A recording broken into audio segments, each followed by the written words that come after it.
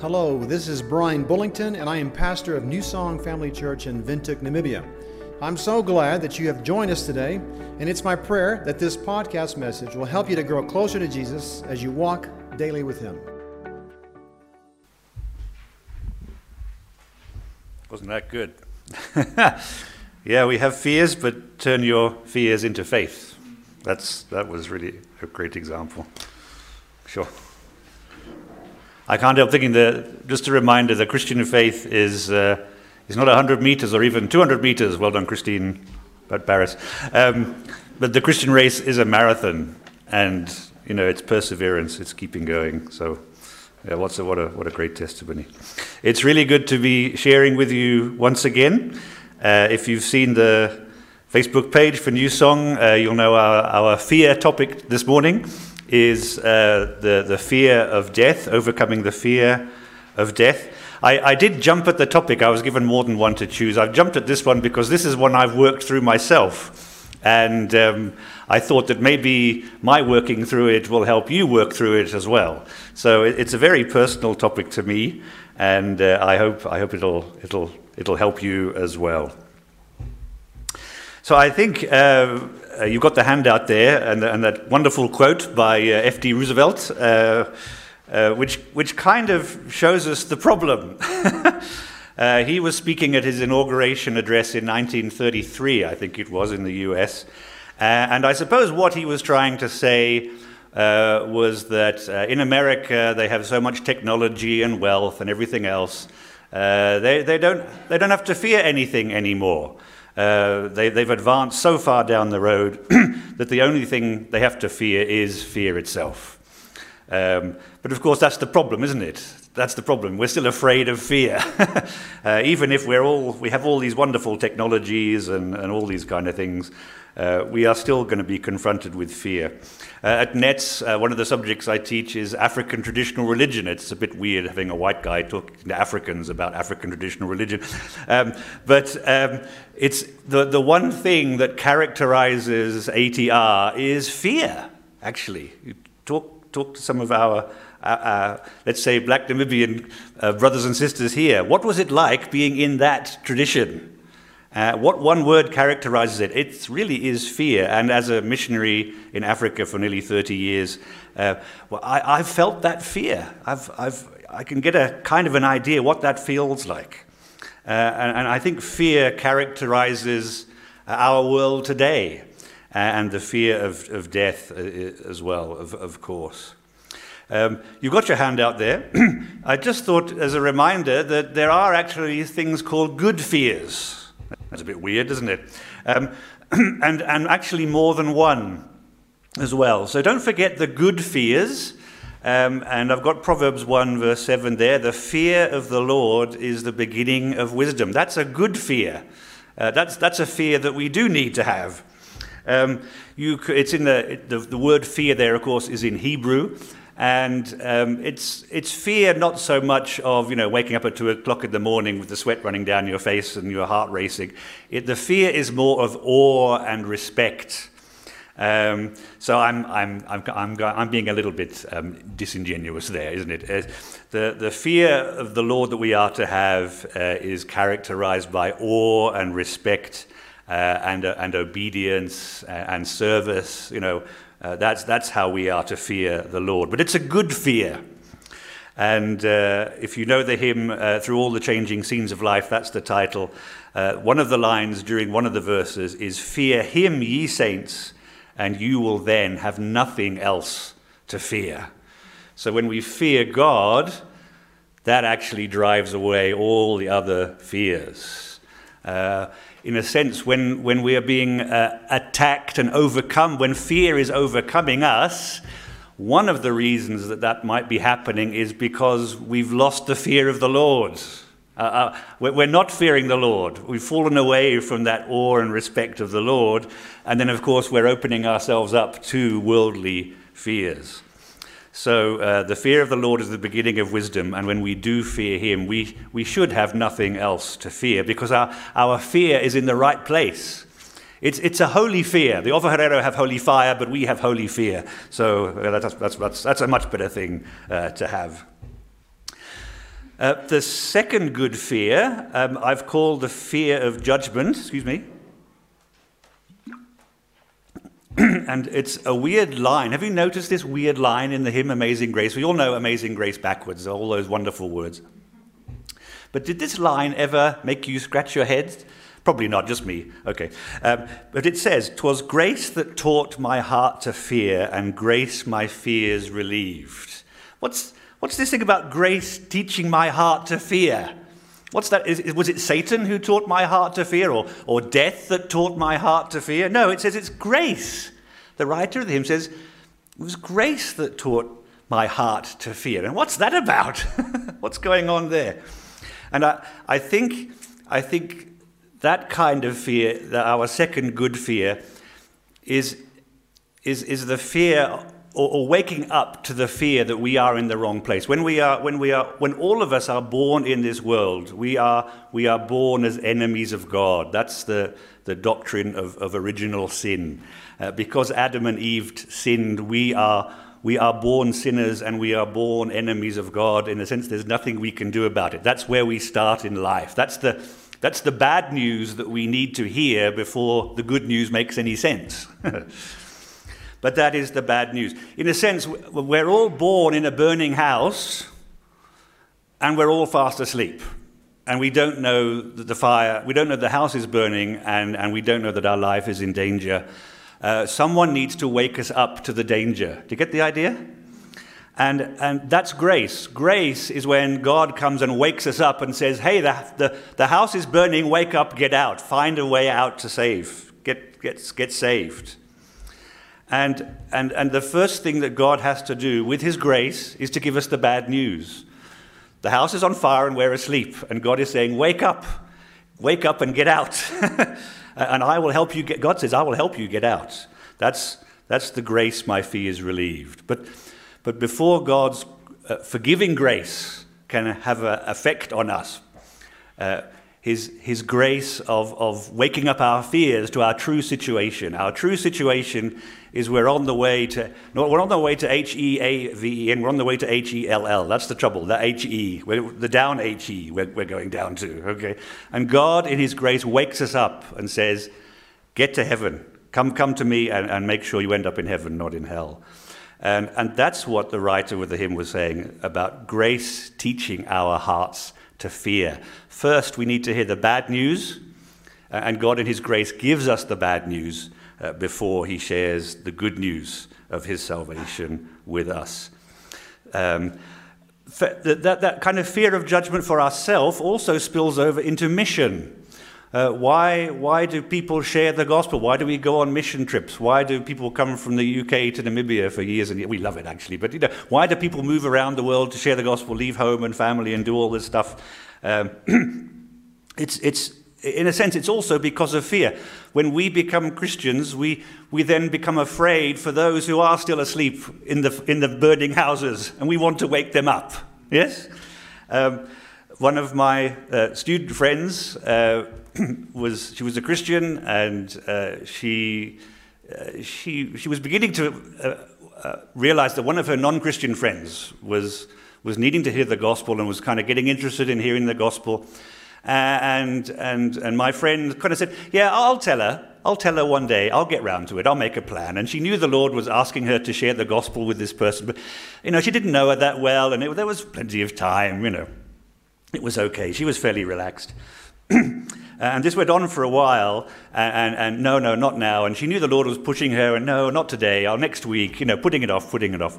And then one night she had a dream. So, there was the judgment seat. Lord Jesus was there, and all the people were gathered before the judgment seat. And my friend was there, and this non-Christian friend was also there. And then the Lord began to divide people. Some were going this way, and some were going this way. And my friend was with the group who were going with Jesus through the door to heaven. And the other group, with her non-Christian friend, they were going through the other door. And just as the two, this was her dream, just as the two of them were going through their respective doors, the non-Christian friend turned to my friend and said, with her eyes, "You never told me you know? And that was the last thing she saw. And then my friend sort of woke up in the middle of the night, you know, with this. So that morning at the first lecture at 8 o'clock, she said, I need to talk to you. I need to share the gospel with you.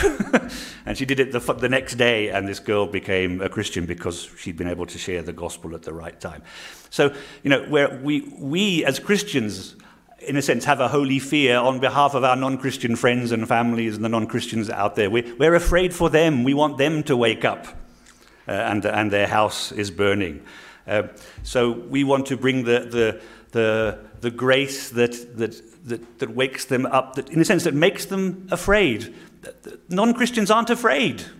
They don't know that the house is burning and they're asleep, and we need to wake them up. We need to bring that bad news and help them understand their situation before God, before the good news makes sense. Bring them the bad news, and then the good news will make sense. So two kinds of good fears. The fear of the Lord is the beginning of wisdom, and then the grace that teaches our heart to fear. The fear that we really are lost and we need to take action to do something about it, both for ourselves and for the people we meet. So very generally, dealing with fear as Christians, that's the next heading there. I don't know if you're fans of the Narnia books. Sorry, Rika, have we got this? Yeah, with these wonderful, the 7 books of C.S. Lewis, the stories of Narnia. You'll say, it's for kids. Well, yes, it's true. He did write them for kids. But there is so much truth. We can all enjoy the deep truths that are in these stories. I just love, they're just adventure stories anyway. So you can enjoy them just as adventure stories, but as a Christian, C.S. Lewis puts so much deep Christian truth into these stories as well. And one of the themes that runs through all 7 books, and one of the ways that Aslan, who's the great king lion of Narnia, one of the ways he interacts with the people in the book is to remove their fears, different kinds of fears. And it's amazing. I love reading these books. I read them all every year. And just the way that Aslan deals with the fears of his people is fantastic. And so I do highly recommend them to you anyway. They're good books to read. I think there are 3 movies, not so good movies, but there are 3 movies. There's a TV series. I think there's stuff on YouTube as well. The BBC did a TV series, not so good, but okay. But there's stuff there if you like to watch rather than read as well. But just getting a feel for how Aslan knows that the people have fear and are afraid, and he works with the people of Narnia to help them overcome their different fears. So enjoy those books. My second thing about dealing with fear in general, we're not yet talking about fear of death, but we'll get there. The second general principle of dealing with our fears is not to try and get to the place where we are so super spiritual that we no longer have fears. That to me is a false goal. And you may hear preachers and teachers sort of teach it as if that's the place we need to reach as Christians here on earth. We need to reach the point where we don't have any fears anymore. Do you get the idea?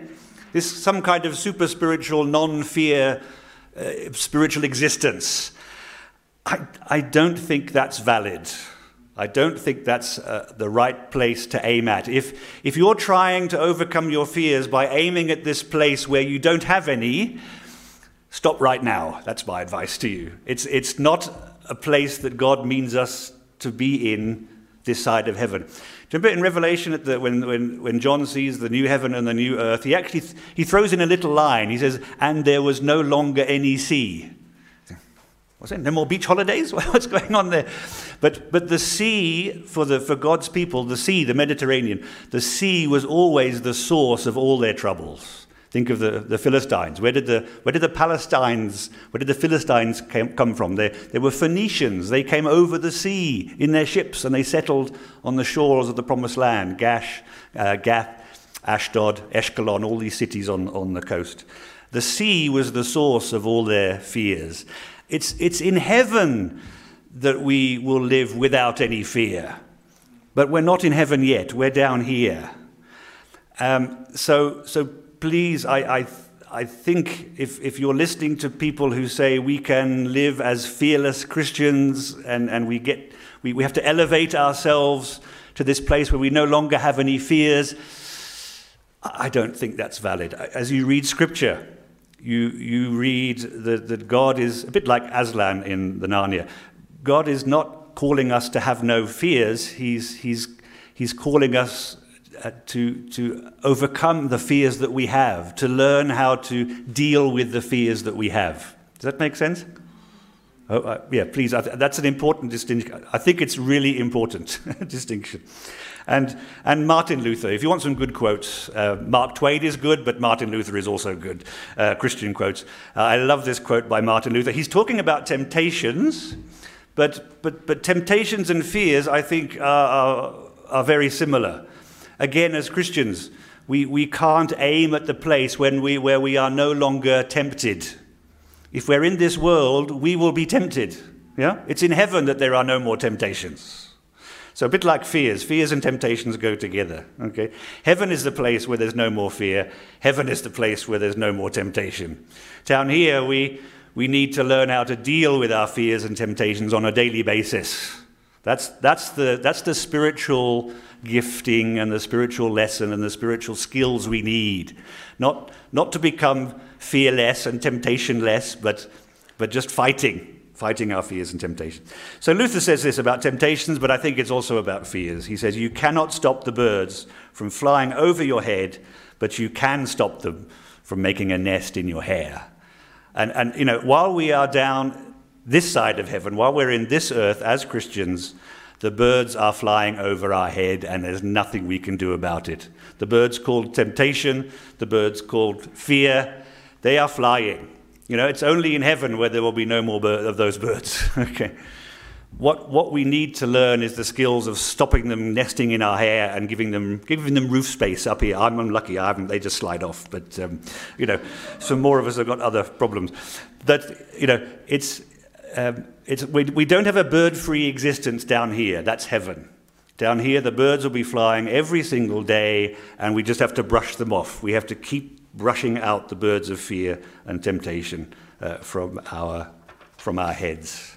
Nothing we can do about it. That's the skill we need. Okay? The skill we need is fighting our fears and fighting our temptations. Okay. By the way of introduction, let's get on with the fear of death. Of course, it is a taboo subject, I think very much so in Africa. You can't talk about death in Africa, very, very difficult. It's just our culture that we're from. I actually think God wants to free us from our taboos, whatever our cultural taboos are. I think God wants to work on those taboos. You know, so if we're coming from a culture where this is taboo and that is taboo, don't be surprised if the Spirit says, I want you to work on those things so that they're no longer fearful taboos for you. Yeah? So don't be surprised if God gets under your skin with some of these taboo subjects. He does not want you to live in fear to those taboos. Your culture and your society may say, this is a taboo subject, that's a taboo subject. But God will want to address those in your life as well, including the taboo subject of death. The Brits are a bit different. We tend to we don't call death a taboo subject. We just deal with it by joking. You know, we make jokes about it. You know all those great British jokes on death. There's a story of a husband and wife at the breakfast table, and they've been happily married for years. And the wife was just drinking a cup of tea, and she said, if I die, my husband, I want you to remarry. I don't want you to be on your own. You know, will you promise me to get remarried if I die? And he said, no, I won't. You're the only one for me. If you're gone, that's me single for the rest of my life. And she said, no, that would be terrible. You know, who would wash the dishes? Who would cook? You know, all this. Who would get you organized? You need to get married. If I go, please promise me that you'll marry someone else. You know. So he's having his breakfast. Okay, yes, I promise I'll get married to somebody else. So they just carry on having breakfast. A little while later, she says, if I die and you remarry, I want your new wife to have my record, my CD collection, And he said, well, that's a bit strange, having you're gone, but your CDs are still in the house on the shelf. That's a bit strange. She said, but no, I want you. I want you to keep them. Don't throw them away. Don't give them away. Please keep them. I said, oh, okay, yes, I'll keep the CD collection. Bit of silence. My book collection. Please don't throw those. Don't give them to Uncle Spike, or whatever. Don't throw them away. Don't give them. Please keep the books. If you get married, your new wife will enjoy reading my books. They're so precious to me. I'd love to think that your new wife will be reading my books. And he's going, oh, it's a bit weird, but yeah, okay, anything for a quiet life. Eating his breakfast. A little bit of silence. Okay, what about my pictures? I've got lots of pictures around the house. I know they'll remind you of me when I'm gone, but please keep them. Don't throw away my pictures. Yeah, I'll keep all your pictures. Yeah, no problem.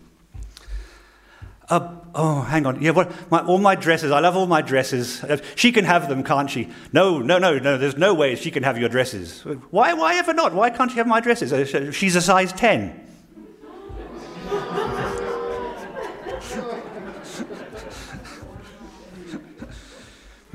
Okay, truth comes out eventually.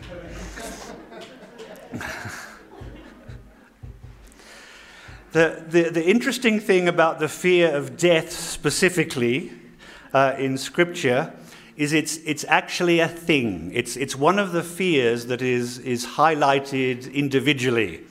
So have a look at Hebrews chapter 2, verses 14 and 15. I find this fascinating. This is pointed out in Scripture. So Hebrews chapter 2, 14 and 15 says this.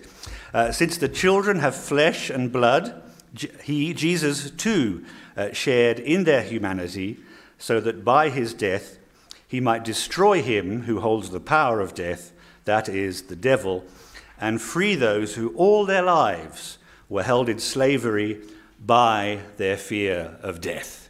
It's verse 15, it's an actual named fear in Scripture. And it's serious. It's a thing. It's a thing, and it's a serious thing, isn't it? Look at that, verse 15.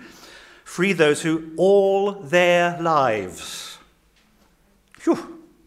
were held in slavery by their, not fear of kangaroos or kudus or lions, their fear of death.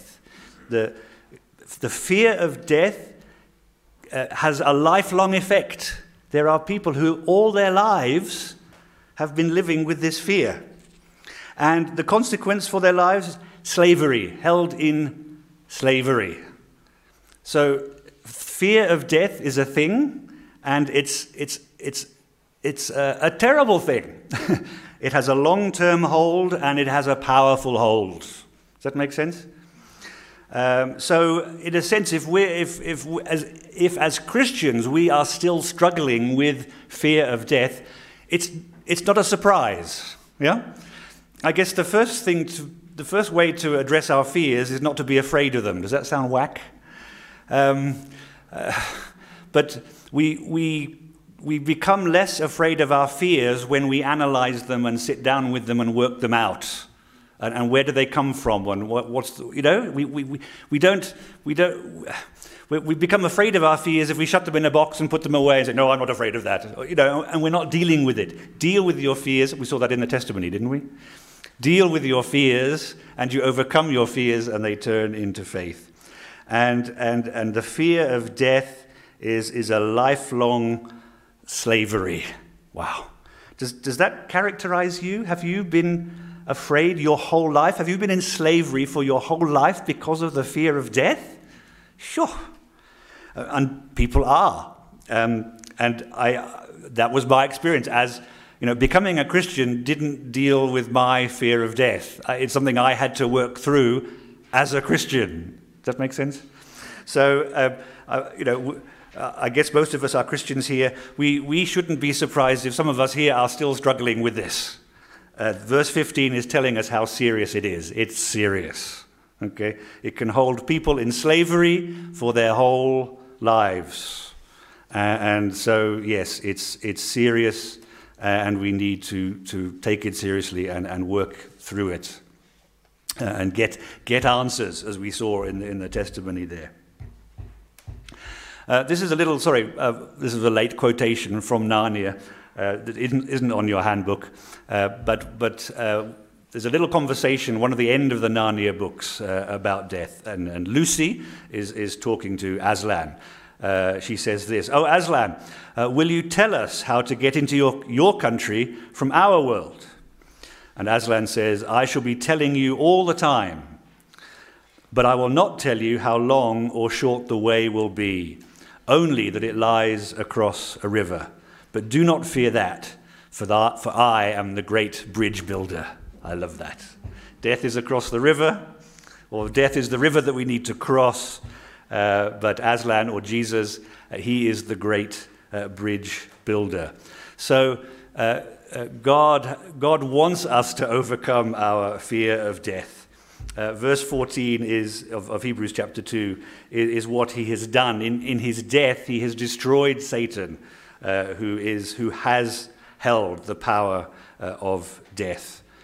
And he's come to set us free from it. One of the works of the cross is to set us free from the slavery that comes from the fear of death. Yeah? So, fear of death is a real thing, it's a serious thing, and it's one of the things that made Jesus go to the cross, is to free us and help us from that particular fear. Please feel free to talk to Hilary. I've checked this with her already. Ask her about her near-death experience. Some people have spiritual near-death experiences. She had a real near-death experience. I'll just give a quick summary here. End of the 1980s, she and her friend, her dad and her dad's friend, the four of them, were in a little sailboat crossing the Irish Sea between Scotland and Ireland. And it was 1 o'clock in the morning, middle of the night, huge bang on the boat. And suddenly the whole thing was filling with water. It just filled with water so quick and straight down. And I think the four of them had to, there's a couple on the surface, I think, but Hilary was down in the hull asleep, and they had to get out and get out of the boat before they went down with it. And as they found out afterwards, the British Navy were having exercises in the area, and it seems one of the submarines, the periscope of one of the submarines, had gone straight through the hull of the boat and ripped it open, and that's why it was sinking so fast. So the four of them do actually make it to the surface, and they're treading water and waiting for the rescue, and they can actually see the rest of the Navy fleet around. And the Navy know that the sub knows they've hit something, and I think the call goes out, but the radio, the wrong location is given, and there's all kinds of confusion. So they're not getting picked up. They're seeing the boats, and they're seeing boats looking for them, but they're not looking for them. And I think, Hilary, your dad got to the point where he said, "Just let me go. I'm ready to go." They've been treading water for so long. They've been getting to the point where they're not going to make it much longer. And fortunately, they did get picked up. All four, Hilary's dad's passed, but all four survived. But Hilary will tell you, she's never felt less afraid of death when she was so near it. Does that make sense? When she was at the point of death, at that point, she was the least afraid of death than she's ever been. and in a sense, that's God's grace. That's God's grace. She was ready to go. I think they were all ready to go. But that's another way that God works in our hearts to overcome our fears. Sometimes we give ourselves fears, and the Lord is saying, I'm not giving you strength to overcome that one yet. Wait for the time. God's strength comes to us at the right time. And we needn't go looking for fears and things like this. So don't drag them up. If you're not afraid of death this morning, don't go try and dragging it up so that you can overcome it. God's strength comes to us at the point of need as well. So please chat with Hillary about that. She said she's happy to talk about that. I'm very glad she survived and that sinking. If you know your history, the submarine that sunk her also sunk the Argentinian ship, the Belgrano, on the Falklands Islands in the Falklands War. It's the same submarine. You can Google HMS Conqueror and that ship, the little Dalriada yacht that they sunk on is actually on Google. So Hillary's internet famous. There we go. But isn't that the grace of God for Hillary? Just at that point when she was ready to go, she was least afraid. She was just ready to go, just ready to walk through the door, cross the bridge. Away we go. So, as I said at the start, I'd like to share with you as we close just some of these techniques and some of the things that helped me overcome the fear of death. And of course, it's got to be scriptures that do that. So John 14, a powerful help for me. John 14, verses 1 to 3.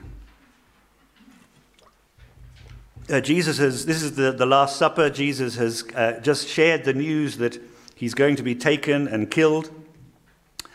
And the disciples are troubled and worried. And Jesus says to them, he's the one who's shared that he's going to die. And he's the one who's comforting them because they're upset because he said he's going. So he says to them, do not let your hearts be troubled. Trust in God, trust also in me. In my Father's house are many rooms. If it were not so, I would have told you. I'm going there to prepare a place for you. And if I go and prepare a place for you, I will come back and take you to be with me, that you also may be where I am. I love the fact that Jesus is comforting them. They're not dying, he is, but they're the ones who are upset, and he's the one who's going to be comforting them. But these words I found really helped me. In my Father's house are many rooms, not one or two, many, thousands, millions. And Jesus actually tells us, if it were not so, I would have told you. If there were only 2 rooms in heaven, Jesus would have told us that there are only 2 rooms. Yeah? Yeah. Okay. But he's telling us that he's not telling us that. He's telling us that there are many rooms. Okay? So that there are many rooms. God has a plan to save many people, not just 1 or 2 special people. God's plan of salvation encompasses the whole world and the whole time, even you and me. His plan is for you and for me to be there. How do we know that? He says, end of verse 2, I am going there to prepare a place for you and me. Yeah? How do I know that the death of Jesus applies to me? I know, as a Christian, I know that Jesus died on the cross. How do I know that his death benefits me? Well, here he is going to heaven to prepare a place for me and for you. Yeah? So the cross must work for me because there's a room in heaven with my name on it. And there's a room in heaven with your name on it. Yeah? And Jesus, one reason that Jesus ascended and went back to heaven is to get that room up to spec, to get it ready. Wow, 2,000 years. Whew. Yeah. You know how long Ronaldo takes to get your house nicely done. Imagine Jesus is spending 2,000 years to get your house sorted out. Fantastic. So you're down here worrying about your place in heaven. Jesus is up there getting it ready. There's a bit of a disconnect when we're worried about it. So this is what happens with verse 3. Verse 3 is to connect the two. Jesus says, if I go and prepare a place for you there, I'll come back and take you to be with me, that you also may be where I am. Jesus is not going to prepare a room for you in heaven with your name on the door and then leave it empty for eternity. Verse 3 tells us if he's gone to the trouble to get your room ready and put your name on the door, he's going to make sure you're going to get there. How is he going to make sure you're going to get there? Because he's going to come back and take you there and open the door and push you in. You know, he hasn't spent 2,000 years making it ready just to leave it empty forever. So these verses, boom, boom, boom, they're like, for me, they were like hammer blows that just killed my fear of death. You know, each one was a significant truth that just dealt with the fear. Many rooms, not a few, you know. Could I be one of the few to get to heaven? No, we'll be one of the millions that get there. Okay? And if it wasn't so, Jesus would have told us. He would have told us if there was only 1 or 2 rooms. So he's gone back to prepare a place for us. And if he's gone to prepare a place for us, which he has, he will come back to take us by the hands and drag us there and make sure we benefit from his hard work. He's not going to let his hard work go to waste. If he's made a room for you in heaven, he will bring you there and put you in and make sure you enjoy it. Okay? Fantastic.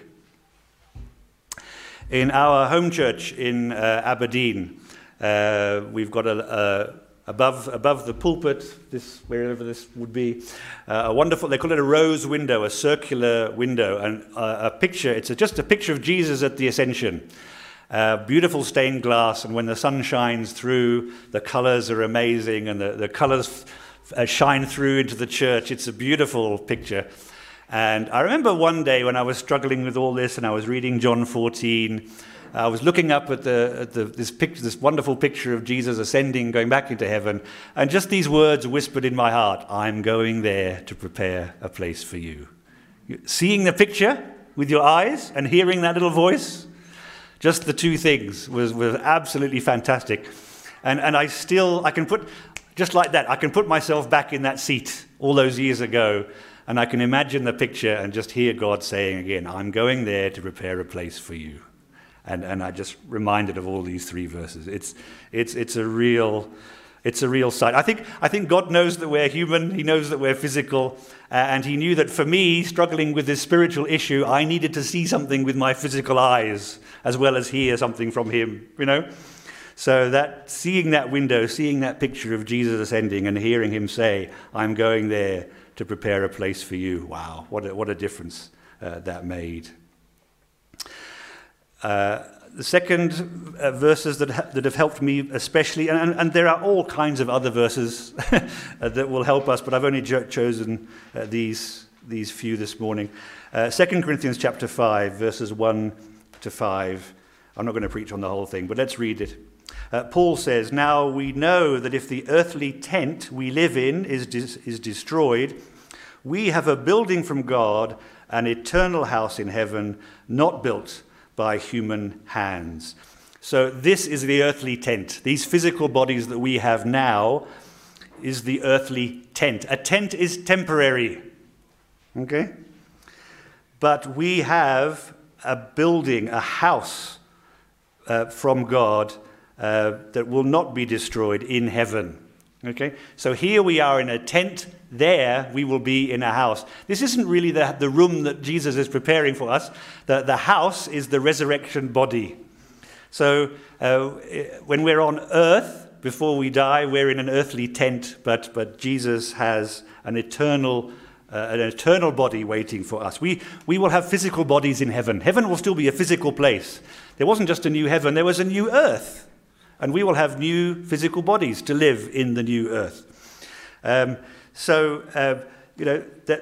a wonderful reminder. It's not built by human hands. I mean, Ronaldo's a great guy, but it's not built by human hands. It's built by Jesus' hands. Okay, God is preparing for us an eternal house in heaven. What's our response to this? Verse 2. Meanwhile, we groan. We long to be clothed with our heavenly dwelling, because when we are clothed, we will not be found naked. Living in a tent is like being naked compared to living in that heavenly house. That's so much more substantial. That body is so much more substantial that living in this body is almost like being naked, having no clothes at all. And we don't want to be naked. We don't want to be in the tent. We want to be there with those new bodies in those new homes. That's where our soul wants to be, doesn't it? Yes, that's far better. When we are clothed, verse 3, we will not be found naked. For while we are in this tent, we groan and are burdened, because we do not wish to be unclothed, but to be clothed with our heavenly dwelling. It just makes spiritual sense. Our souls long for what is best and what is better. Yeah. So that what is mortal may be swallowed up by life. Dying is the process where we lose this tent and we take up our eternal house. And our souls will go, whew, made it home. Thank goodness for that. But look at verse 5. This sounds almost too good to be true, doesn't it? But look at verse 5. Now it is God who has made us for this very purpose. Am I getting too super spiritual here? Am I putting false hopes in front of you? No, verse 5. It is God who has made us for this very purpose. For this very purpose of moving from the tent to the permanent house. That's why God made us. Okay? You wake up at 2 o'clock on Monday morning, or maybe 6 o'clock when the alarm goes off on Monday morning. Oh Lord, why did you make me? You know? This is why God made you. Because he's made you for that eternal house in heaven. That's why he put you down here, so that you would have a life that starts here and leads there. That's why God made you. That's why God made me. Because he has that purpose in front of us. He has made us for this very purpose, and has done more than that, and has given us the Spirit as a deposit, guaranteeing what is to come. And Paul loves to use the idea of the Holy Spirit as a guarantee or a seal, a deposit, the 10% down that guarantees the 90%. You know, the Christian life is a bit like a 10% down payment. Yes, we are Christians. We are children of God. We are born again. We have the Holy Spirit. We have 10%. You know, we've started down the road, but 90% is coming. There's so much more to come. And because we have the Spirit with us now, he acts as a guarantee of all the rest that is to come. One of my pastors was talking to a little old lady. I think she didn't have long left. And he said to her, aren't you afraid that you might not get into heaven? And the little lady looked him in the eye and said, if I don't get into heaven, he said, I will lose my salvation, but Jesus will lose his glory. Like that. I will lose my salvation, but Jesus will lose his glory. And he's not in the business of losing his glory. If God gives us the Spirit as a guarantee, as a deposit, and we don't get to heaven, it's God who loses the glory. And God never loses his glory. Us being in heaven is to God's glory. It's the fulfillment of his purposes for you and for me. And so him preparing that place for us and putting our name on the door, when we walk through that door, that's his glory. Yeah, it's our salvation, yes. But more importantly, it's his glory. And he's not going to lose his glory. He's not going to do anything or miss out anything that will lose one fraction of 1% from his glory. That's God's business. God's glory is God's business. And you and me getting to heaven is God's business and God's glory. What else can we say? Let's finish with 1 Corinthians 15, the famous resurrection passage, but I think it sums up everything in a lovely way. So 1 Corinthians 15, verses 50 up to 57. Paul again, I declare to you, brothers and sisters, that flesh and blood, this temporary tent, cannot inherit the kingdom of God, nor does the perishable inherit the imperishable. Do you see what he's saying? He's saying death is the process by which this change happens. The way we are now cannot get into heaven. Something needs to happen. A transformation or a change needs to happen for us to get into heaven. And because of the cross, death has become not something to fear, but death has become the process of the change. The transformation process is now done through death. Does that make sense? So we shouldn't fear death, because death itself is the means by which we get there. Death is the process by which the perishable is lost in order to be replaced by the imperishable. As we are now, we cannot get into heaven. Something needs to happen, and it's death that makes the thing happen. Yeah. Listen, says Paul, I will tell you a mystery. We will not all sleep. We're not all going to die when Jesus comes back. There will be people still on earth when he comes back. We will not all sleep, but we will all be changed in a flash, in the twinkling of an eye, at the last trumpet. For the last trumpet will sound, the dead, those who've already died, will be raised imperishable in their imperishable bodies, and we will be changed. So Paul is using the language of someone who is still alive when Jesus comes back. And the time of the writing of the New Testament, most of the Christians in the early church believed that Jesus would have come back very fast. And Paul's language here is the language of someone who's expecting Jesus to come back in his lifetime. Of course, it didn't happen, but this is still true for those who will still be alive when Jesus comes back. Most of God's children will have died, but there will be some left when Jesus comes back, and this is what it will be like for them. Yes, verse 53, for the perishable must clothe itself with the imperishable. The tent must be replaced with a house, with a building. The mortal, with what we have now, with immortality, which is what Jesus is preparing for us. When the perishable has been clothed with the imperishable and the mortal with immortality, then the saying that is written will come true, death has been swallowed up in victory. Where, O death, is your victory? It's nowhere. Where, O death, is your sting? The sting has been drawn. The sting of death is sin, and the power of sin is the law. But thanks be to God, he gives us the victory through our Lord Jesus Christ. And Jesus wins the victory. He defeated death. He defeated the devil, the author of death. And Jesus gives us the victory. We who did not fight. The one who did fight and gained the victory shares the victory with us. That's brilliant. Paul calls us more than conquerors. How can you be more than a conqueror? You either win or you lose. If you're a Norwich supporter like me, you lose. But you can't. How do you mean more than win? How can you be more than a victor? Well, let me tell you how you can be more than a victor. You can be the victor without fighting. Jesus is the victor because he fought and won. But he shares that victory with us who did not fight. And so we are more than victorious, because we gain the victory without fighting the battle. Isn't that fantastic? It's as if you've been on the bet. You play for Norwich, you're watching your teammates lose there out there. Well, one day Norwich are going to win, okay? There's one guy who sat on the bench for the entire 90 minutes. And Norwich finally win a game in the Premiership, and the guy and the rest of the team said, you don't win. We played. You sat on the bench. We're the winners, you're not. Sorry. No, that's not going to happen. He is going to be part of the celebration. He won just as much as they did, even though he sat on the bench for the 90 minutes. You get the idea?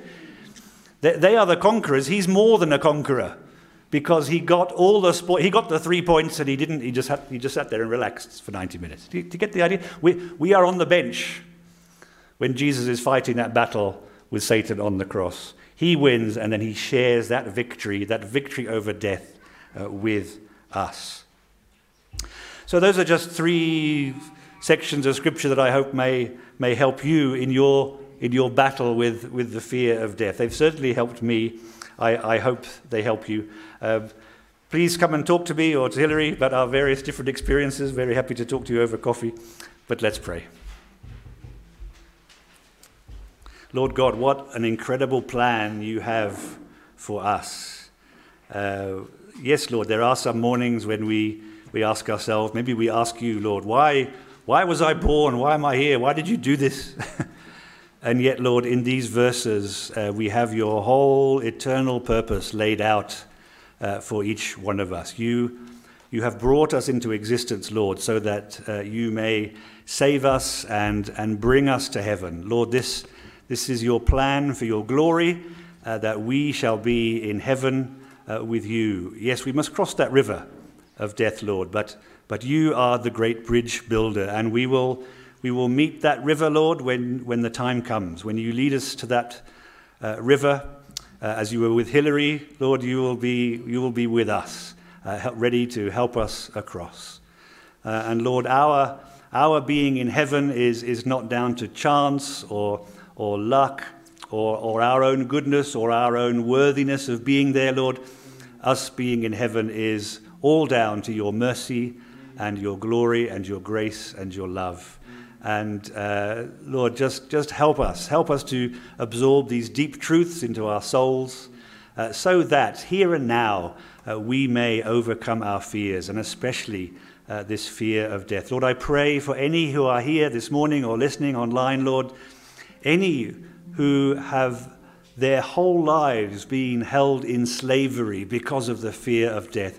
I do pray for any, Lord, who are in this place, that you will be speaking to them and ministering to them and bringing to the point of freedom from that slavery. Lord, just remind us all that you are the victor, that the cross was the place of your victory over Satan, over death, over sin. And Lord, you are the one who shares that victory with us. Lord, help us to bask deeply in these truths this morning. We ask it in Jesus' name. Amen. This is Rico Veka, and I am also a pastor at New Song Family Church. I want to thank you for listening to this message today, and it is my hope that you will join us again for another New Song Family Church podcast.